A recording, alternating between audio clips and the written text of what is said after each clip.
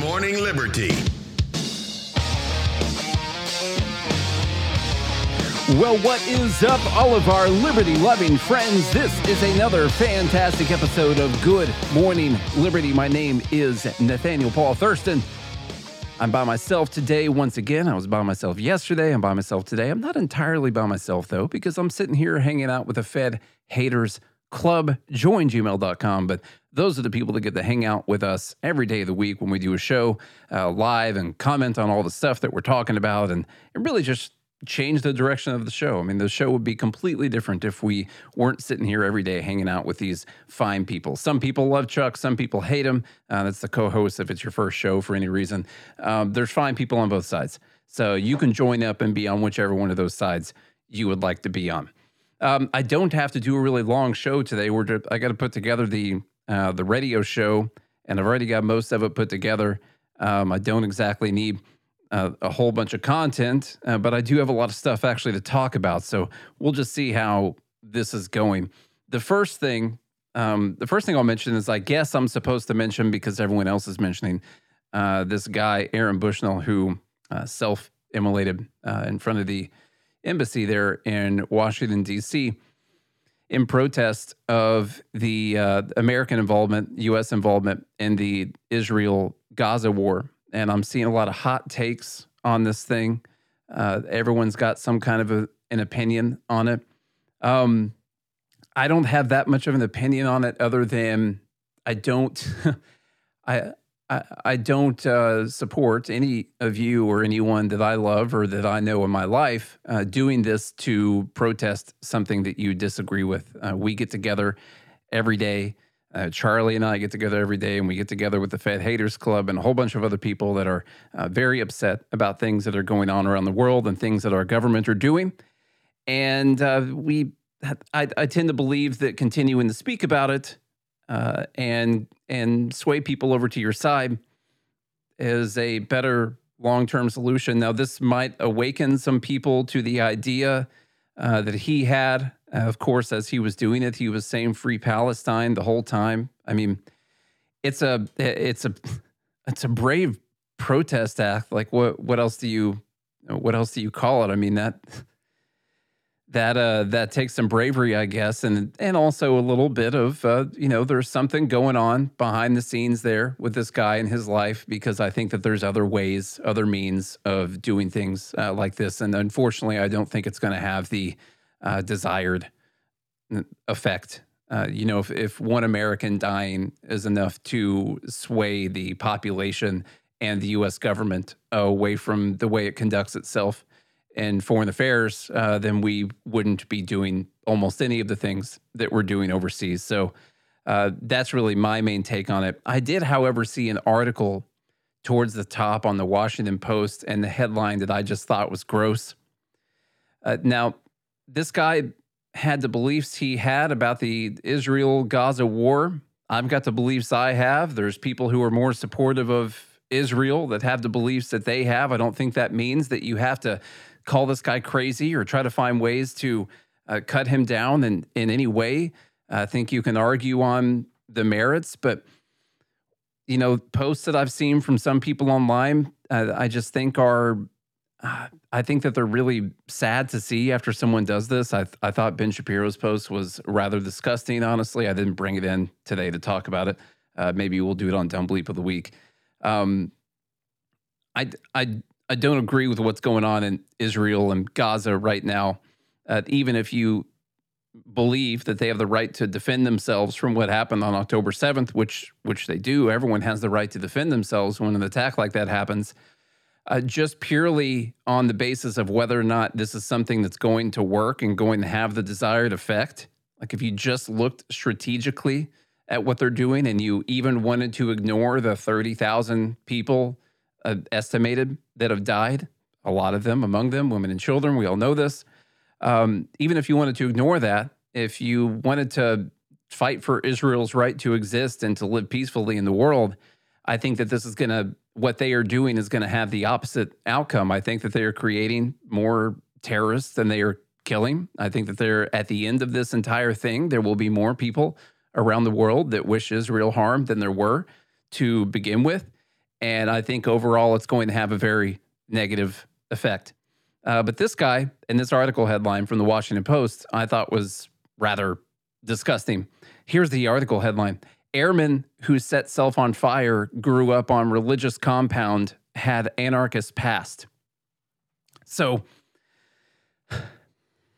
I'm not going to go into all of the article and all that where they just explain his background and interview his friends and stuff like that. But most people only read the headlines of articles anyway.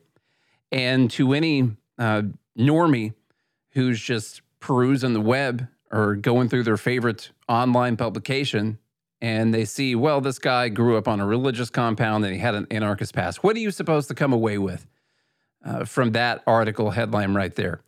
What you're supposed to come away with is this guy's crazy. Even before he was suicidal or had these specific ideas of doing what he did, the guy had a crazy upbringing. He has crazy ideas. He grew up on a religious compound. He's had an anarchist past. I guess maybe not an anarchist anymore, or wasn't at the time that he died. I don't know. And you're basically just supposed to come away with the idea that this guy's crazy. And why is it that they would have an article headline that would so obviously be crafted to lead people to that determination on this guy? It's because instead of talking about why he did this and the reality of what Israel is doing, the reality of what's going on with our involvement and the civilians that are dying in Gaza or anything like that, which we hear a lot about, instead what you're supposed to see is, oh, this guy, I mean, he was protesting. He set himself on fire. Oh, he's crazy. Okay, I see. I see what happened there. All right. Well, so then I don't need to consider any of his ideas. I don't need to consider why he did it. I don't need to consider whether or not he was right in his beliefs anyway, because this guy's just clearly crazy. And then I'm just going to move on to the next article about Joe Biden eating ice cream or something like that. So that part really bothers me. And to see that from mainstream media is not exactly surprising. But what are you going to do? We'll get back to the show in just a second. But first, I want to tell you guys about our newest sponsor, Hillsdale College. Did you guys study history or economics or the meaning of the U.S. Constitution in school? Okay, maybe some history. Maybe you went over the Constitution a little bit. Definitely not any economics. But even if you did, it's probably time for a refresher. That's why I'm so excited that Hillsdale College is offering more than 40 free online courses in the most important and enduring subject. You can learn about the works of C.S. Lewis, stories in the book of Genesis, the meaning of the U.S. Constitution, the rise and fall of the Roman Republic, or the history of the ancient Christian church with Hillsdale College's online courses, all available for free. That's right, for free. Personally, I recommend you guys sign up for Constitution 101, the meaning and history of the U.S. Constitution. In this 12-lecture course, you'll explore the design and purpose of the Constitution, the challenges it faced during the Civil War, and how it's been undermined for more than a century by progressivism and liberalism. The course is self-paced, so that you can start whenever and wherever. Enroll now in Constitution 101, because our country needs more Americans who understand the Constitution and can defend the freedom of the American people against the encroachments of an increasingly large and unaccountable government. Go right now to hillsdale.edu/GML to enroll. There's no cost, and it's easy to get started. That's hillsdale.edu/GML to register, hillsdale.edu/GML. A little bit of Russia talk here for a second. A confusing turn of events with this whole Alexei Navalny guy dying in the Russian prison. So it came out yesterday that that Ukraine is saying that Navalny died of a blood clot, like lining up with what Russia said. And I've been scratching my head and trying to find a way to make this fit into one of my conspiracy theories. And I just can't get it to work out. I'm trying so hard to make this fit into my conspiracy theory was that he was killed by someone other than Russia in order to drum up support for our involvement with Ukraine and more specifically giving them more money. And, that's my idea. on the matter because I couldn't find a reason that Putin would do this specifically right now. Clearly, he wanted to kill the guy. They had already tried in the past to kill the guy. So I'm not saying that's not something Putin would do. The timing was just weird to me. You know, Congress is in recess. They're trying to get this $60 billion. Why would Putin do this right now? And so that was my little conspiracy theory on the matter, although I didn't have any facts behind it or anything. But now Ukraine is saying that it was a blood clot, which is what Russia said it was. A little bit more details on this. Kirilo, I don't know how to say that. Budanov, we're just going to call him Budanov, chief of the main Directorate of Intelligence, HUR, of Ukraine's Ministry of Defense, has said that Russian opposition leader Alexei Navalny died of a blood clot. Quote, I may disappoint you, but as far as we know, he indeed died as a result of a blood clot, and this has been more or less confirmed. Budanov told journalists on the sidelines at Ukraine Year of 2024 forum on Sunday. He added, this wasn't sourced from the internet, but unfortunately, natural causes. Earlier, Navalny's team reported that his body was finally handed to his mother after more than a week since his demise in a remote Arctic colony. And so when I'm trying to figure out, all right, what's the truth behind this thing? Because I don't trust anything that anyone says when it comes to politics really at all. But if anyone has a motivation to say that Putin killed Navalny, that was at his direction and that he was poisoned or anything, if anyone has the motivation to say that, it's Ukraine. Clearly, because they would be the biggest beneficiaries of America continuing to fund their war. And so for them to come out and say, oh, no, actually, it's what Russia said it was. Now, I haven't done an autopsy myself. I don't actually have all of the scientific data on this. I'm just saying that that's what this guy's saying. Budanov is saying. Quote, Alexei's body was handed over to his mother. A spokesperson for Navalny's team said on X, his team has already argued that the Kremlin was trying to block a public funeral, which could turn into a show of support for Navalny's movement and his opposition to Putin. Initially, Russian authorities claimed Navalny's death resulted from natural causes following his loss of consciousness during a walk in the prison colony. His team denounced officials' initial refusal to release his body, Navalny's team, their refusal for days to let his mother even see it, accusing them of trying to cover their tracks. Now, it's not that I'm not going to claim that there's no way of killing someone by making them clot, making them form a blood clot. I mean, there are medications that will do clotting, so I don't know. Could be something like that. I don't know if you could prove that it was or was not natural. I just think it's interesting that Ukraine's coming out and saying that. Even more interesting on top of that is that this Budanov guy, according to the New York Times, belongs to an elite unit that was trained by the CIA.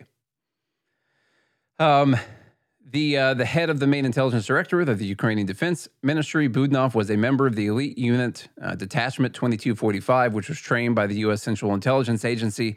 There was this big expose that we need to go through sometime this week from the New York Times talking about the secret war that's been going on with 12 secret CIA spy bases in Ukraine. It's kind of a weird turn of events where everyone was saying that this was completely unprovoked. And then we're going to say, well, yeah, actually the CIA's had secret spy bases and we've been doing some crazy stuff to Russia over the last 10 years. We'll go into more detail on that. So on top of that, this guy has very, very, very close ties to the CIA. I would I would speculate that he works very closely with them, if you know what I mean. And so then that's him working for Ukraine, working with the CIA, coming out and saying, yeah, it was a blood clot. What do you guys make of this? I find it to be pretty weird. I'm pretty surprised that this is the information that's coming out right now. I'm willing to be wrong with all of my speculation. That's fine. I have no problem. But what about all the people that went out there and said that it was clearly Putin who killed this guy, that he was clearly involved in his death? It's kind of weird. And then for people with ties to the CIA to be coming out and saying this, I don't know. Speaking of Russia, we'll spend a little bit more time on this one right here. Saw this article headline yesterday. This is already starting. This is already starting in preparation for the election. There's going to be different excuses as to why, if Joe Biden loses, as to why Joe Biden lost. And here's one of the main ones. We've seen it before. Here's the headline from NBC News. Russia's 2024 election interference has already begun. So yes, we have the Russian election interference narrative starting up already. It's only February right now, but it's already starting up in preparation for the election.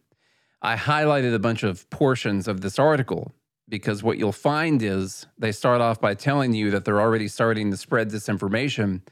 And then the rest of the article is about how, well, they're not actually doing anything, but they could do this stuff. And then at the end, they say, well, they actually don't have to do anything because the Republican Party is doing it for them. The point is the headline, because people are going to see the headline. Their 2024 election interference has already begun.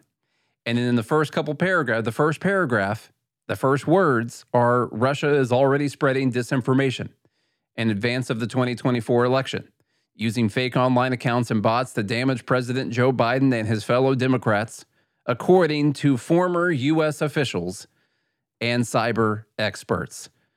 Well, man, aren't those people that we can trust when former U.S. officials and intelligence officials come together to tell you that a specific thing is happening? Shouldn't you just trust everything that those people say? Like in the lead up to the 2016 election, where we were told that Russia had swayed the election. Then we got things like the Twitter files coming out, where they were basically forcing Twitter to try and turn over some type of evidence that Russia was doing some type of a disinformation campaign leading up to the election. And Twitter was like, yeah, I can't find anything. I can't see that. We don't have anything like that. We're not finding that stuff. And they're like, find the stuff. And so they found some accounts, people with no reach at all. And then that was all compiled into a report and said, yeah, clearly we have evidence that Russia is trying to interfere in the election. When you look at the actual numbers, you find that they reached hardly anyone and they didn't have any effect on the election whatsoever. Sure, of course they're trying to do stuff. Our whole foreign policy is to meddle in people's elections. So I'm not going to act like Russia's any different either. And I'm not going to act like we're any better. Continuing in the article, the dissemination of attacks on Biden is part of a continuing effort by Moscow to undercut American military aid to Ukraine and U.S. support for solidarity with NATO, experts said. So we get our first two paragraphs. You lose about 95% of the people after the first two paragraphs. Mostly everyone is just going to see the article headline, and then they're going to hit share. For the rest of the article, they go on to tell you about how none of this is actually happening. They're just worried that it's going to happen. Biden's national security advisor, Jake Sullivan, said on Sunday that there's plenty of reason to be concerned about Russia's trying to interfere in the 2024 election, but that he couldn't discuss evidence related to it. So he's concerned about it, but he can't tell you about any evidence that they have that they're trying to do this. He added, we're going to be vigilant. U.S. officials and experts are most concerned that Russia could try to interfere in the election through a deepfake audio or video using artificial intelligence tools or through a hack and leak, such as the politically damaging theft of internal Democratic Party emails by Russian military intelligence operatives in 2016. This is where I point out to you that this Russian hack and leak operation, which, by the way, they said the Hunter Biden laptop story was to begin with, and that wasn't. This Russian hack and leak operation from the DNC was just leaking true information that it turned out the voters wanted to know. Now, the Democratic Party didn't want people to know about that, but they're leaking true information about public officials and political parties, stuff like that. I'm going to take a detour here and talk to you about Julian Assange for a minute.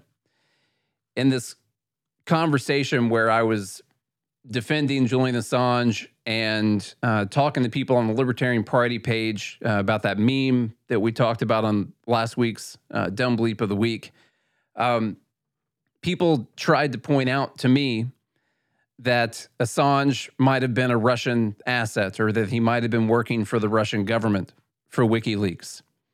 So this guy said Assange requested Russian security guards while hiding in the Ecuadorian embassy.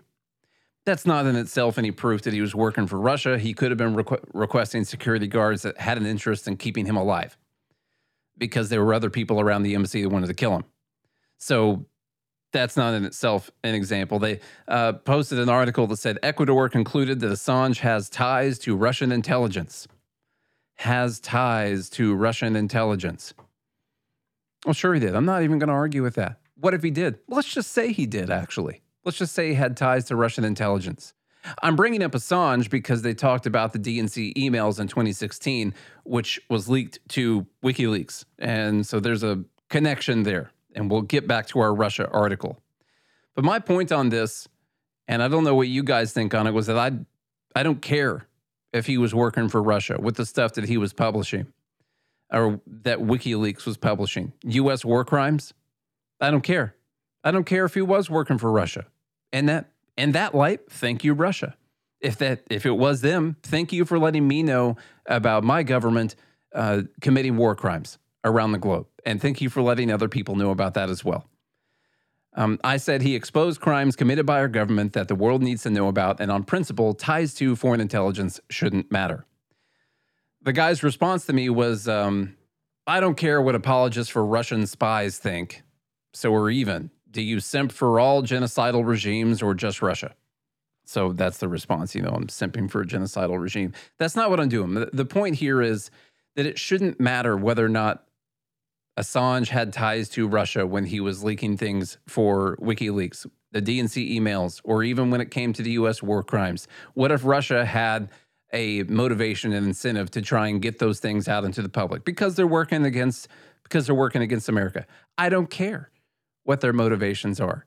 Those were secrets that were being hidden from the American people and the rest of the world. In whatever way they got exposed, I'm happy that they got exposed.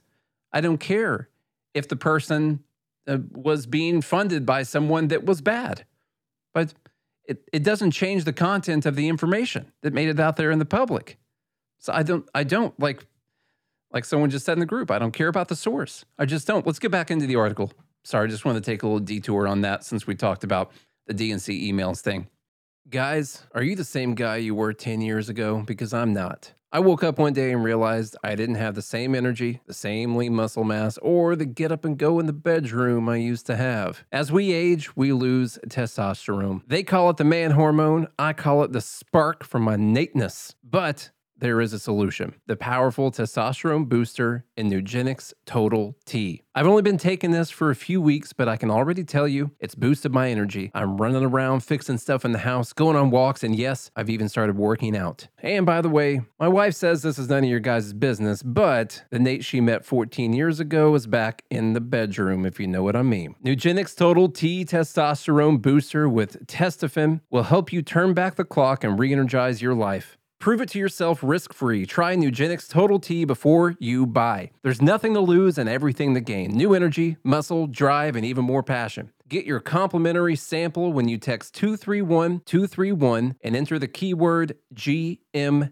Nugenix Total T's Power Boost is backed by clinical studies and real science. Nugenix's key ingredients like Testofen has been shown to boost free testosterone levels in men. In other words, it's based in science and it works. Nugenix Total T's unprecedented formula with key ingredients that safely maximizes your free and total testosterone levels, helps you increase lean muscle mass, and skyrockets your performance as you age, whatever your age. If you're not totally satisfied, Nugenix will refund 100% of your purchase price, plus shipping and processing. Now get a complimentary bottle of Nugenix Total T when you text 231231 and enter the keyword GML. Text now and get a bottle of Nugenix Thermo X, the newest and most powerful fat incinerator ever, with key ingredients to help you lose fat fast and get lean fast. Absolutely free. Text 231231 and enter keyword GML. Text 231231 and enter keyword GML. Texting enrolls you into recurring automated text messages. Consent not required to purchase. Message and data rates may apply. Number 1, doctor recommended brand by primary care physicians based on an independent survey conducted by IQVIA 2022. So back into the 2024 election interference is already happening from Russia. Those influence operations often create matching accounts on multiple sites, which vary drastically in their moderation policies. Accounts from one pro-Russia campaign that Meta cracked down on late last year An English language news influencer persona called People Say are still live on other platforms, though some are dormant. A People Say account on X is still visible.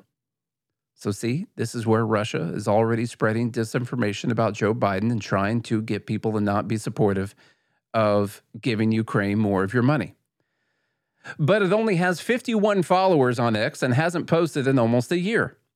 Its counterpart on Telegram, which Telegram has become a home for some Americans on the far right, is still actively posting divisive content. Ooh, divisive content. We can't have divisive content out there. And has almost 5,000 subscribers. So I want to get this straight to you. The one organization or person that they use as an example or evidence in this article is a persona called People Say, which has 51 followers on X and hasn't posted in a year.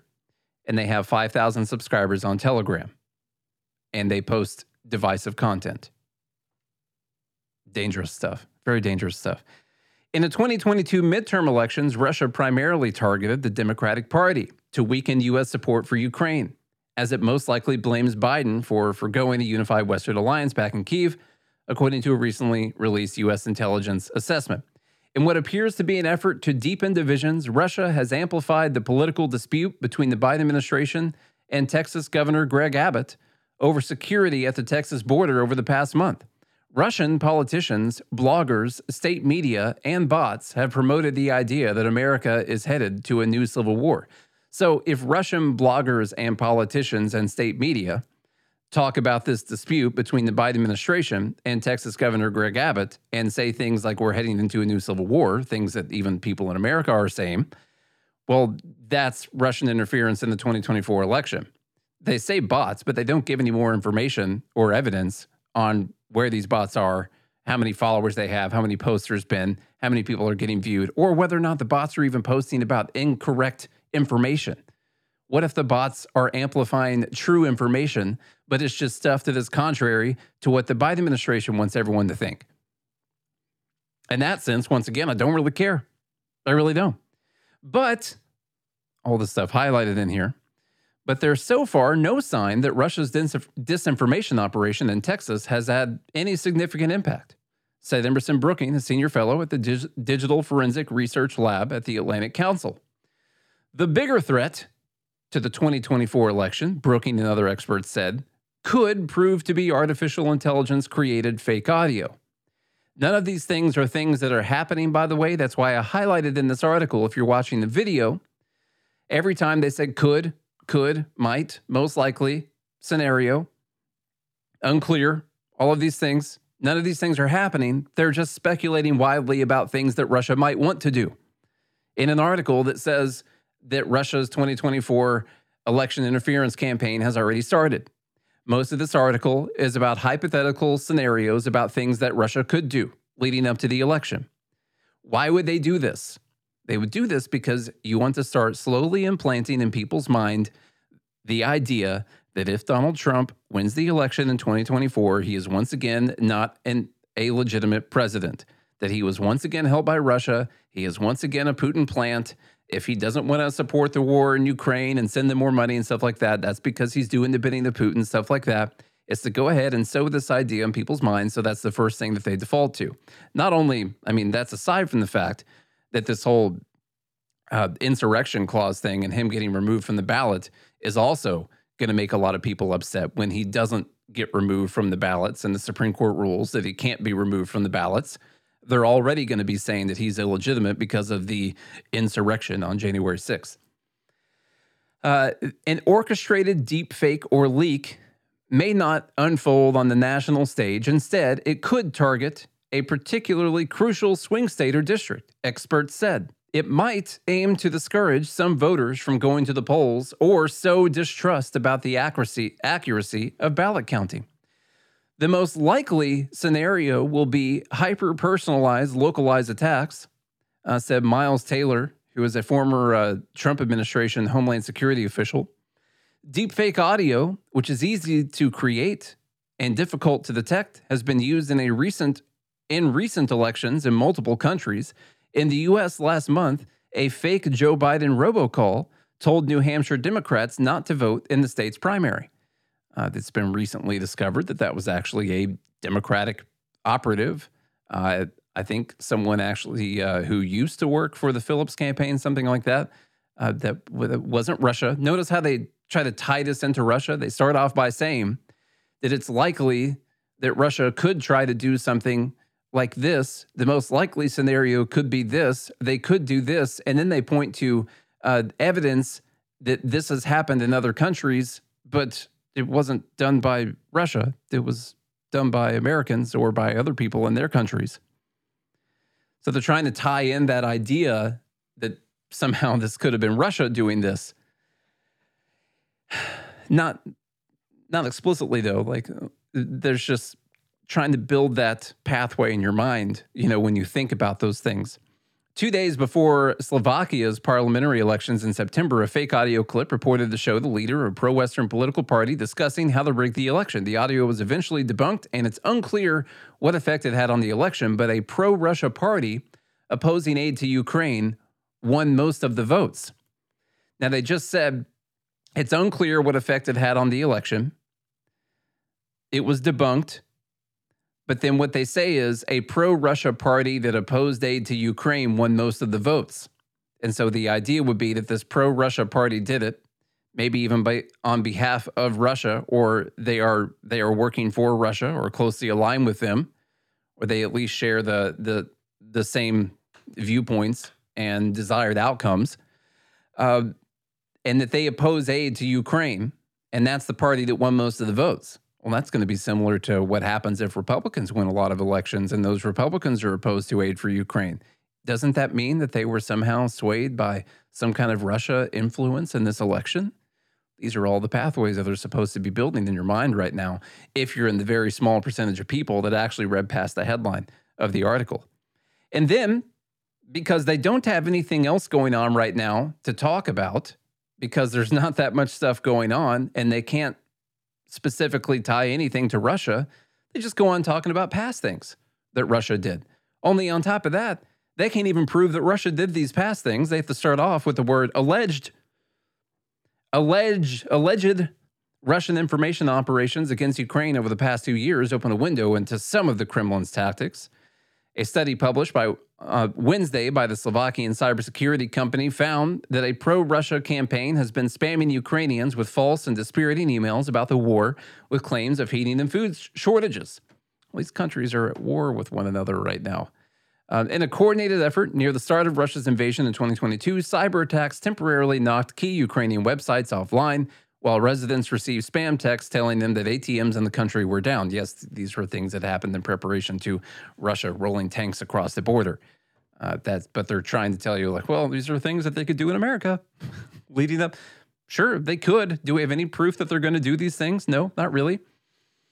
In the U.S., though, Russia's propaganda themes are now often echoed in comments from some Republican lawmakers and pro-Trump commentators, including the portrayal of Ukraine's government as deeply corrupt. See, these are just pro-Russian disinformation campaigns.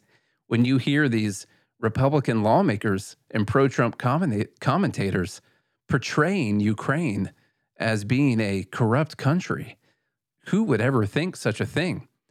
I mean, leave out the fact that we just had another report of, a stolen $40 million here, people getting fired here because of corruption.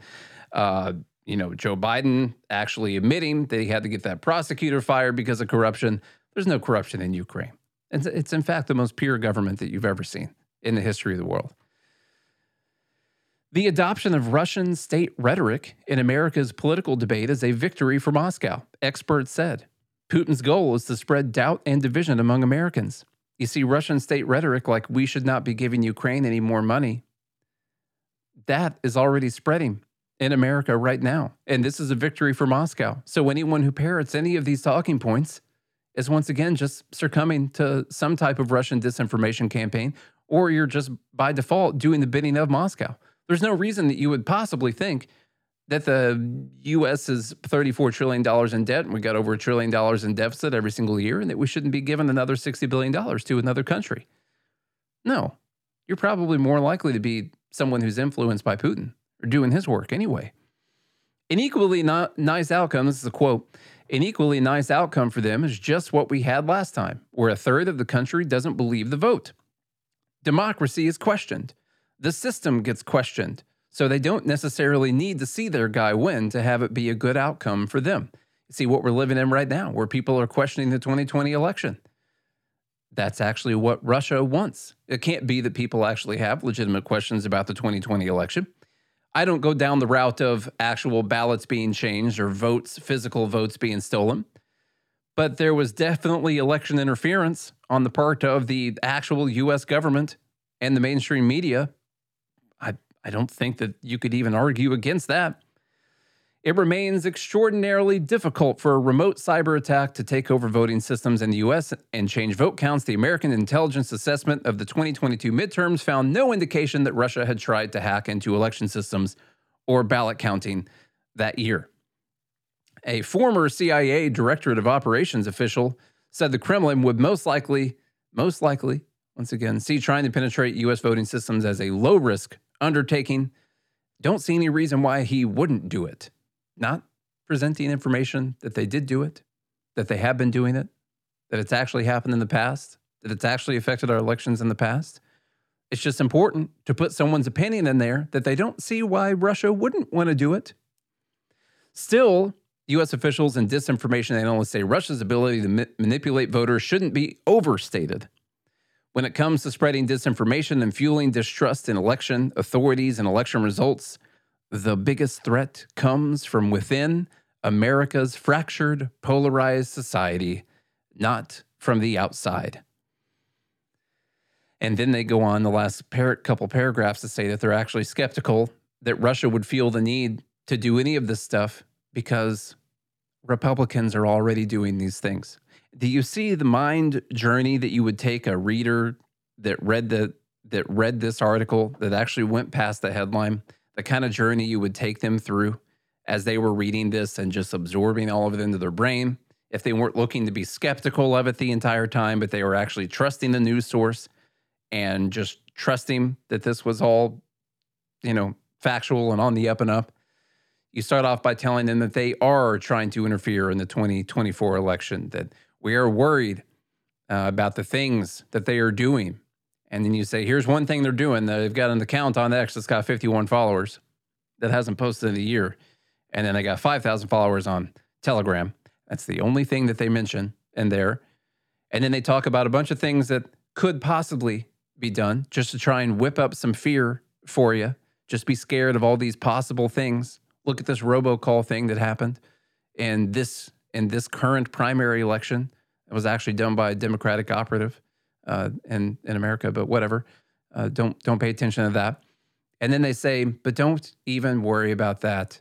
The true threat comes from Republicans, because Republicans are already parroting what Moscow and Putin want them to parrot. And so once they get you whipped up about how Russia is going to steal the election, and they throw in a bunch of things that you should be scared of, and they get you thinking about the downfall of America, they say, but the Republicans are already doing this. Anyone who disagrees with the Biden administration is already doing this. Anyone who doesn't want to send Ukraine money is already doing this. Anyone who says that they are possibly a corrupt country, that they're corrupt officials that are misusing our resources that we're sending them, they're already doing this. So those are the people that you should actually be worried about. I just, sometimes I'm impressed at the psychopathy that happens sometimes, just the pure evil that comes out of the mainstream media. So what you got to do when you read stuff, anytime you read anything, is just be skeptical of everything that you read all the time and try to figure out what their actual motivation is behind it. That's all you can do. Before we get out of here today, because I didn't plan on spending 35 minutes talking about Russia to begin the podcast at all. That, in my mind, that was like a 10-minute conversation that turned into a 35-minute conversation, so that's fine. I listened to the entire 2.5 hours of oral arguments on this social media case that's before the Supreme Court that they're going to have a judgment on coming up in June, I'm pretty sure. I thought it was pretty interesting. I didn't hear any great arguments on either side, honestly, but the gist of this is that Florida and Texas both have similar laws that essentially say you can't ban users or censor users based on their political viewpoints, and you can't ban candidates or censor candidates for elected office, public office. I happen to disagree with those laws, even though we have seen plenty of censorship. This podcast has seen plenty of censorship from these companies. You've probably heard us talk about all that plenty of times before. Keep in mind when you're thinking about this case that this is different from the government was messaging with these companies back and forth and telling them to censor people. That is a separate case that the Supreme Court will also be hearing and that they will be making decisions on. This case is actually about, truthfully about, the people who run Facebook deciding that they don't like what this person said or that they consider this to be misinformation or whatever, and censoring specific posts, whatever it is, or banning Donald Trump from their platforms. This case is specifically about those companies without any direction from the government making those decisions on their own behalf. I disagree with the way that they have used those policies. Clearly, it has affected us greatly. And even if it hadn't affected us, I would still disagree with that. However, I think they have the right to do it. I am a pure, staunch defender of property rights. I don't even particularly like the fact that this is being argued even on First Amendment grounds. The argument that's getting made right now is that this is a form of those companies' speech and that the state governments are coming after them and telling them that they must change their speech and the way that they curate their platforms. You know, so it's getting argued on First Amendment grounds. I wish it was just getting argued purely on private property grounds, but the case would have a different outcome if that were to take place. But I don't think you have any right to post or not post. If you get a right to not post, I don't think you have any right to post and have your stuff viewed on other people's websites. I'm sorry. I just don't. Anything that you post is like being in their house. You're on their servers, on their website. So you're on their property, and you were asking to control, you're asking the government to control how they deem the way that their property is going to get used and who can use it. I believe that businesses have the right to refuse service. I just do. And that extends all the way to social media companies who would just silence me in a heartbeat and have before. And Charlie also, but he's not here. I guess it worked. You know, a couple things on this case. I won't go through this whole article. I'll play the Ron DeSantis video of him describing this, and maybe that will give us a few more arguments to make here. Supreme Court's going to hear argument this morning about whether big tech has a right to censor you for political speech that it disagrees with. Florida passed protections 3 years ago for individuals who've been deplatformed or censored based on the content or viewpoint of their political speech. Texas passed a similar law. This has been waking its way through the courts. We knew it was going to end up at the U.S. Supreme Court. This is a really important issue. These tech companies, on the one hand, are private, and normally a private company can house whatever speech or viewpoints it wants. In this case, these companies get liability protection from the federal government because they say that they're not publishers. They're not making editorial judgments about what speech is good and what speech is bad. They're just a platform. And so they shouldn't be held liable for anything that somebody puts on there. Well, you can't have your cake and eat it too. So we're going to be looking to see how the justices react to these laws, and less important than the individual provisions, because we did this 3 years ago. We were the first state to do it. I think there's a lot that can be worked out, but the principle is going to be, does big tech have a right to just simply censor regardless of any protections for the consumer? And you look at things like this Google AI Gemini, what a disaster that is. That's the way of thinking that the people that operate these companies are going to have. That is not going to be good for robust political discourse in this country. And in fact, what they're doing is creating just totally fictitious very ideological narratives. So it's going to be an important day. We knew this day would come. Whatever the court decides, we're going to make sure that we're doing everything we can to ensure that people have a right to speak in these public forums. We want more speech, not less speech. I agree with some of the stuff that he said. I think what some of these companies have done is terrible. And you know what I would argue as a free market advocate? I would argue that someone should buy a competing social media company and allow people to speak on that aren't being allowed to speak on the other platforms. That's what I would actually argue. And in fact, that is what happened. And that happened after these laws came into effect. At this time, Twitter was still owned by the previous ownership, and they still had a very heavy censoring regime. And what happened? Someone came in and bought them, changed the name to something stupid, and then people have a lot more free speech. Still not complete free speech on the platform, but a lot more free speech. And there are many more people using Twitter than there were ever before. You see it blows the other people out of the waters and the way that it's growing and growing, and the amount of posts that are on it, and engagement and things like that. The point is, you want the actual market to solve these problems. Like if a private entity, a private business is deciding that they are not going to provide a service to a specific group of people, what you want in the market is for someone else to come in and say, I'll do it. And maybe I'll even do it better. Maybe you'll have a better time on my website too. Maybe it's going to be awesome, And that's exactly what happened. I think there's been some pretty bad arguments that are made, like this guy from Johnny MAGA right here, who says SCOTUS appears poised to strike down state laws that prevent social media companies from deplatforming users.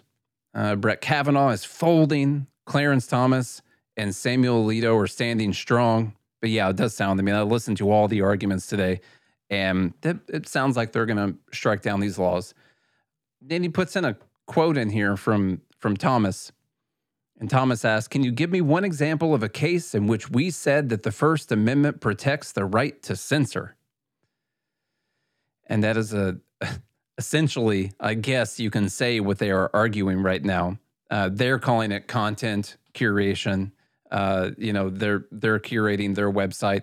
And I think that that's a better way of discussing it too. Facebook, we'll just use them as an example, is curating a product. Like they are creating a product. And the product is the Facebook digital space. And mainly the product is you, because the buyer is not you. You're not the customer. The customer for Facebook are businesses who come and run advertisements on there. You're actually the product on these websites. And that is really what people should be arguing. In my opinion, nothing involving speech or anything like that.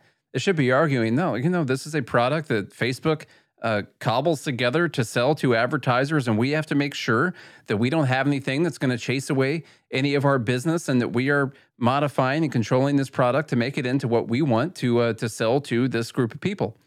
And that would be a better philosophical argument, in my opinion. When he says, can you give me an example of a case in which we said the First Amendment protects the right to censor, meaning the First Amendment would protect Facebook's right to censor? The First Amendment and the rest of the amendments are the rules for the government. They say the government can't do things. And so does the First Amendment protect your right to censor?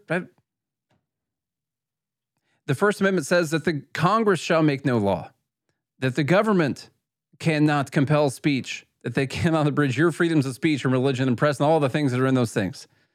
So I don't understand that line of questioning whatsoever. Facebook is not the government. There is a separate case, and I think people have kind of combined these on the way that they think about this. There's Facebook, you could say woke Facebook or big tech companies and stuff like that, and they're going to censor things in the way that they truthfully want to censor them based on their ideologies to the extent that they can without making too many people upset. And then there's also the situation we have where the government was telling them to censor people or suggesting, while also letting them know that we could do some antitrust stuff and we could take away Section 230 and we could do that, clearly letting them know that we have control over you. And so you better do the things that we want you to do. Those are two separate things. The question is whether or not can they, on their own, in their own free minds, can they decide that there are some things they just don't want to be on their website? I think that they can. And I think that it's dangerous to say otherwise. I think that something like this standing and the Supreme Court saying that this was okay opens the door, because if you give the government an inch, they're going to take 34 trillion miles. And so I think that this opens the door to government control over all of our social media that we all use to talk all the time. Because if they decide that this is something like a public utility, which is what the argument that actually Florida and Texas is essentially making, that these are common things like utilities, how many regulations are there on public utilities? Common carriers, as they call them. How many regulations are there on those things? What do you think the government's going to do once the Supreme Court essentially, if they were to essentially rule that these people were common carriers like Verizon or like the phone company, if anyone actually has a phone or whatever? No, you don't want that. You're going to end up getting the opposite of whatever it is you think. And whoever's controlling the government is going to take this in directions that you do not want it to go. That's all I got time for today, folks. Thank you for hanging out. I had a good time with you. Good talk, good talk. Charlie's going to be back. Don't worry. This is the last day where you only get me. If you enjoyed today's show, tell a friend, tell a family member, tell the children, tell all those people that they need to search out and subscribe or follow Good Morning Liberty podcast on their favorite podcast app. Find us on YouTube. Find us on X for sure. That's where we spend most of our time. So find us on X, Good AM Liberty, because Good Morning Liberty was too long of a name and GML was too short, apparently. I have a separate gripe with that because, AOC has AOC, and I tried to get GML, and they said that was too short. So that's unfair, and I'm going to take that to the Supreme Court. All right, folks, we will talk again soon. Do all those things I just mentioned. And until next time, y'all have a good day and a good morning, Liberty.